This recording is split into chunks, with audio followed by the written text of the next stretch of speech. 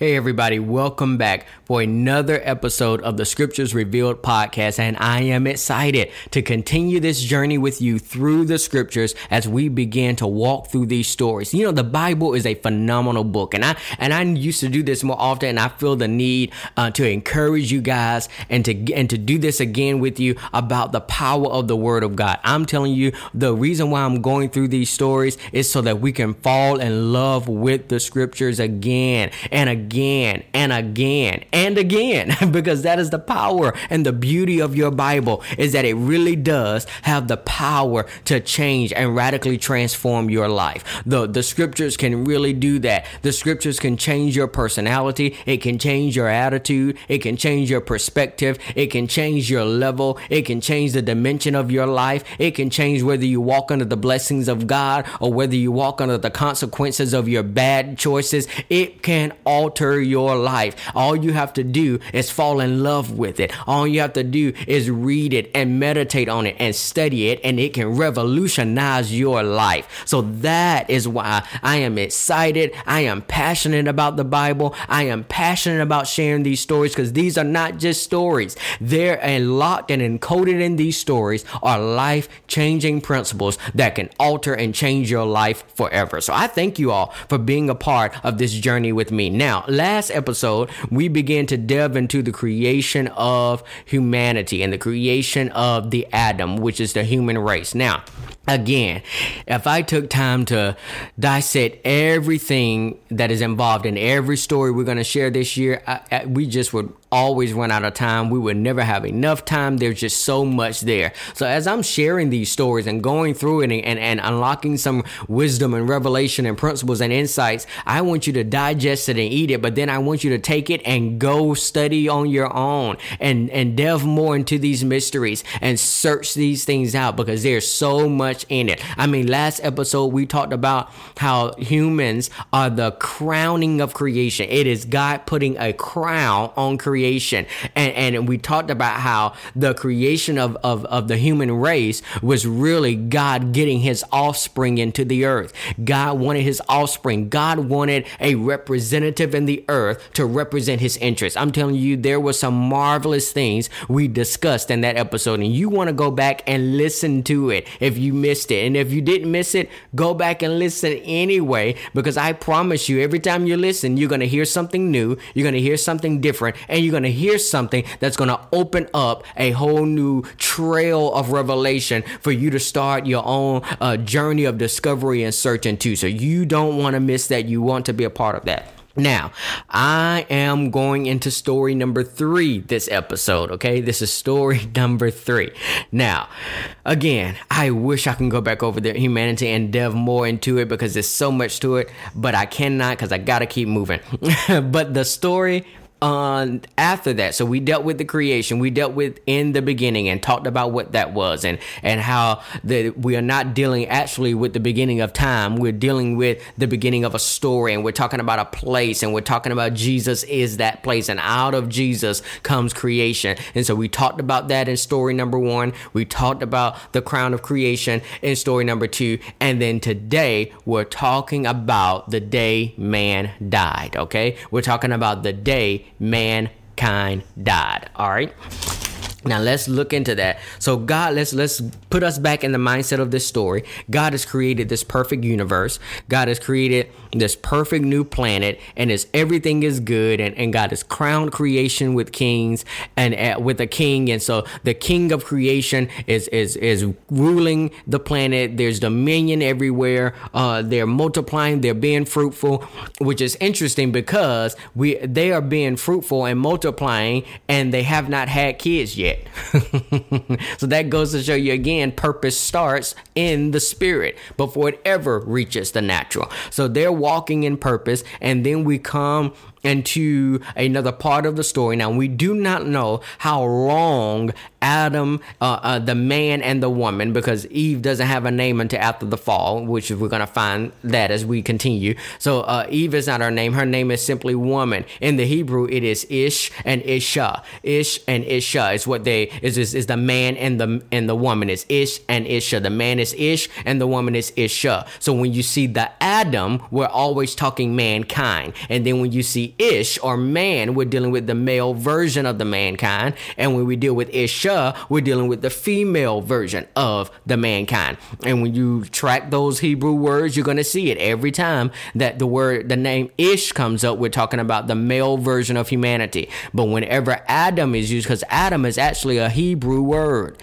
Did you know that? Adam is not an English word. Adam is a Hebrew word. And it's a Hebrew word for humankind, for mankind, for the human race. Okay? So we get this, we got man and woman in the planet for however long, and we do know there is time because time was created in Genesis chapter 1. The Bible says that he gave us the sun and the moon and the stars and signs to mark the seasons and to mark the time. So we have time. We just don't know how long that time was before we come into the Genesis 3 story. In the Genesis 3 story, we have the Garden of Eden, which is the garden that God planted for the king of the earth. God planted it. All right. God planted a garden in the earth for the king of the earth. And the garden was the garden of God, the Garden of Eden. You see that garden come up numerous times in the scriptures, and we'll probably bump into it as we go along throughout this year. But so God plants a garden in the planet for the king of the planet, and he plants this garden in the part of the planet called Eden. Notice this is a garden in the planet. We don't know what the rest of the world look like. Well, we get some insight to it when they get kicked out, but we don't know what's really going on in the rest of the planet at this point of the story, because mankind, the kings of creation, are placed in this garden.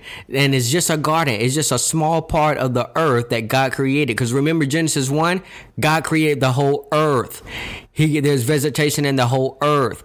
There are trees and different things in the whole earth. But what happened is God then plants a garden and places man inside of the garden. Now, if you go into deeper studies, you're going to find out that if you pay close attention to how Genesis describes the Garden of Eden, is very similar to the descriptive terms that will be used for a temple, for a sanctuary. So that's very important to pay attention to, because we see that the story of the kings of the earth starts in the temple, starts in a sanctuary that God creates for them. And then watch this, when God comes back on the scene through Moses in later years, what happens? God says, I want a tabernacle. I want a sanctuary. I want a temple. Solomon, I want a temple. David, I want a temple. I want a temple. And we get all the way to the book of Revelation. And where do we find ourselves? Again, in the temple, in the sanctuary, in the dwelling place of God. I'm telling you, that is loaded with secrets and revelation there. So when you pay attention to it, you get little insights to it. So man is put here in this garden, in this temple, in this sanctuary that God created for the king to rule from,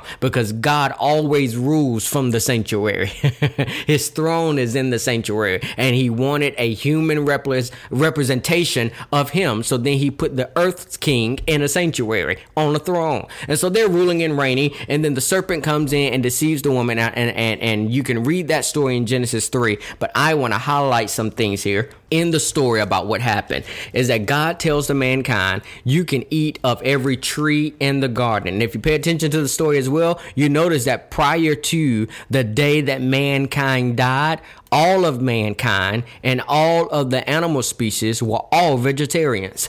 God gave them, they said they could eat from any fruit they wanted to eat from. They could eat from any tree they wanted to eat from. But you don't hear any mention of eating animals until you get later on in the story past the day that mankind died, is what I'm calling it. Or even furthermore so into even the flood, the story of the flood that we're eventually going to get to. But you pay attention. So their dietary plan is laid out, their way of life is laid out, and God makes a statement that you can eat of any tree in the garden, but I don't want you to eat from the tree of the knowledge of good and evil. That word knowledge there means to know, and to know by experience. Was what was God saying? I don't want you to eat of its fruit. And now I'm going to plug here my opinion about something based on what I've studied. Now I'm always going to try to be adamant about what I'm finding from the scriptures, and what I'm saying is just my opinion. opinion. So I'm telling you right now, what I'm getting ready to say is part my opinion based on what I studied of the scriptures, okay? Is that when you look at the tree of life and the tree of the knowledge of good and evil, and you look at eating their fruit, I don't personally think we have a real grasp and understanding of what that fruit was. We automatically go to fruit that you eat, like an apple or orange or banana or something of that take. But I think it was something a little bit more to that. If it was going to alter my experience, if it was going to alter my encounter and my being, and if you pay attention to the scriptures, whenever trees are mentioned, trees always represented people. All right. Again, I'm giving you, this is factual when it comes to scripture. Now I'm mixing that with my opinion, so please stay with me. Trees, when you read in the Bible, are always representation of people. The Bible says that you will be like what? Trees of righteousness. In the prophets, he says that. In the book of Psalms, he says that a righteous man will be like a tree planted by the rivers of living water. When we get into the New Testament and going into the epistles in the book of Revelation, we find out that Jesus is the tree of life. So Jesus is a tree. So watch this. And Jesus provides healing for the nations. So watch this. I think that the trees and the gardens had to do with other forces that were there, that Adam, the mankind, had to decide, who are we going to represent? Are we going to represent the great God Jehovah, or are we going to represent these other fallen entities in this garden? Because you have to remember that the mankind was not the first race to be in the planet, because we find out from the book of Revelation that Lucifer, Satan, was here on the planet before Adam was, because the Bible says in Revelation chapter 12 that when Satan got cast out of him, because Satan shows up in Genesis 3, Genesis 3, the serpent didn't break in on Adam. The serpent was there the whole time. That Satan was there the whole time. Revelation 12 tells us that Satan got kicked out of heaven. And where did he get kicked out of heaven to? He got kicked out of heaven to the earth. That's what your Bible says in Revelation 12, that Satan was kicked to planet Earth. Then God came to planet Earth and renovated everything, and then created an entire new race of creation and made them kings. So watch this. I think the fruit here would not have been something that was real, actual, edible fruit that you eat necessarily, like an apple or banana. My opinion, now this is the note here, my opinion is that when we're talking about fruit, we're talking about the what the Bible calls the fruit of a person, the deeds of a person, the words of a person, the actions of a person. And so that's just all interesting to me. I'm not making it doctrine. I'm not making it dogmatic. That's just my opinion based on some things I've studied in the scriptures. Okay. So what I'm saying is, what I think happened is that what made Adam and Eve eat of the fruit, what they did was eat of the words of this serpent. The serpent was in the tree. If you pay attention to the story, the serpent was in the tree and gave them words and told them that, you need to know, you need to eat of this. You need to take these actions, take this experience, the tree of the knowledge of good and evil. Take this experience so that you can know and be like gods, is what Satan said. And the thing is, so prior to them eating of this tree, Adam and Eve did not have a knowledge of good and evil. The only thing they had was a knowledge of God. That's all they had. Their job was not to determine if something was good or evil. Their job was to determine, is this God? Is this God? What Satan wanted them to do is stop deciding if something was God and take on the role of deciding on if it was fair or not.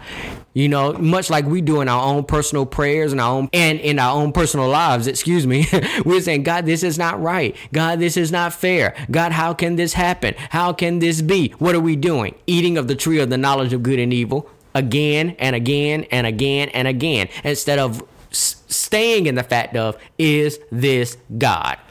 Is this God? All right. So they ate of that, and God warned them that when you eat of it, you are going to die. Now, let me give you something about death. A synonym for the word death simply means separation. It means to end partnership with. All right. That's a better way to put death, is to end partnership with. So if I talk about physical death, what we're talking about is a person ended their partnership with their physical body. When I talk about to be brain dead, what is that? Is that person has ended their partnership with their brain. So they're not able to move. They're not able to walk. They're not able to communicate, send brain signals to their mouth to talk. Why? Because they've ended their partnership with the brain. So death is the end of a thing. It's the separation of a thing. Is to end a partnership. So God said, if y'all eat of this tree and decide that you want to call the shots on what's right and what's wrong, you're going to end your partnership with me. And what happened? The Bible says they ate of the fruit. They digested that fruit. The Bible says Eve was deceived. Adam was not deceived. And they partook of that fruit, and their eyes were opened. Their eyes were open to the fact that they were never called to decide whether or not something was good or something was bad. They were only called to decide if something was God. But when they ate it, they realized, oh my goodness, we've been separated from our partnership. So what happens? God comes in the cool of the day, which if you've heard my teaching on the cool of the day, you understand that it's not the cool of the day, is that God came in the middle of a storm. And when you track that through scripture, you find out that God always shows up in the storm. It's how God manifests himself. So God shows up in the middle of a storm, and they are terrified, and they are running from him, and they are hiding from him. Why? Because they know I'm not at peace with God anymore. Me and God are not in harmony together anymore. Why? Because our partnership with him has ended, which means our calling to represent him in the earth has ended, which means we don't have the dominion we used to have. We don't have the authority we used to have. Now we can't even be fruitful and multiply like we used to have. So now what we're only left to do is to be fruitful and multiply physically. We can only now have physical children and multiply our physical seed, because we've separated ourselves from the partnership of the Godhead. And so our entire purpose has been ruined, has been destroyed. And what happens? Part of when God comes on the scene and talks to them, he says, you know what? You guys, what you did by ending our partnership is that you made it to where I can't have my offspring in the earth anymore. You guys were supposed to carry my offspring from generation to generation, multiply my seed in the earth. And because you've ended it, the day mankind died is the day that God lost access to getting his offspring into the earth. So what did God do? God said, when man makes bad decisions, when man makes poor decisions, in order for me to reverse the decision, the bad decision of a man, I've got to release a prophecy.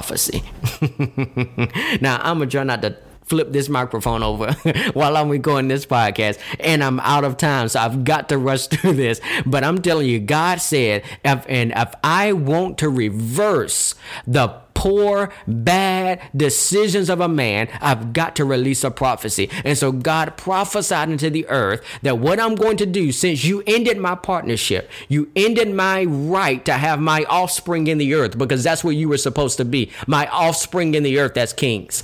Because you did that, what I'm going to do to get my offspring back in the earth, I'm going to prophesy that now I'm not going to do it through the seed of a man, but I'm going to do it through the seed of a woman. I'm going to put my seed in a woman. I'm going to bypass the man, and I'm going to put my seed in the woman, because when my seed gets inside of a woman, this is what God was prophesying. When my seed gets inside of a woman, it will be a sign to you that my offspring is coming back into the planet. It is what Jesus Christ came to do, was get God's offspring back into the planet. Now, when I tell you, when we get to the New Testament, we're going to have a good old time with that. But that was the prophecy.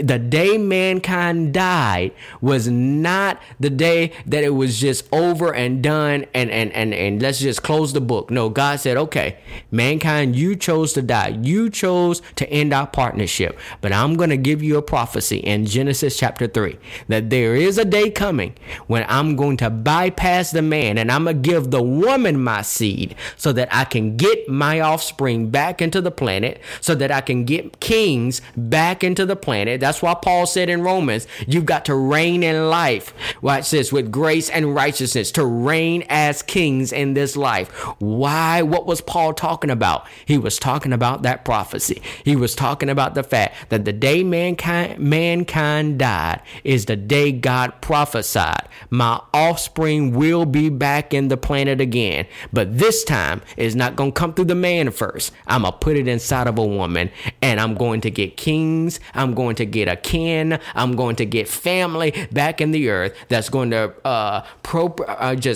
produce and reproduce my offspring in the earth.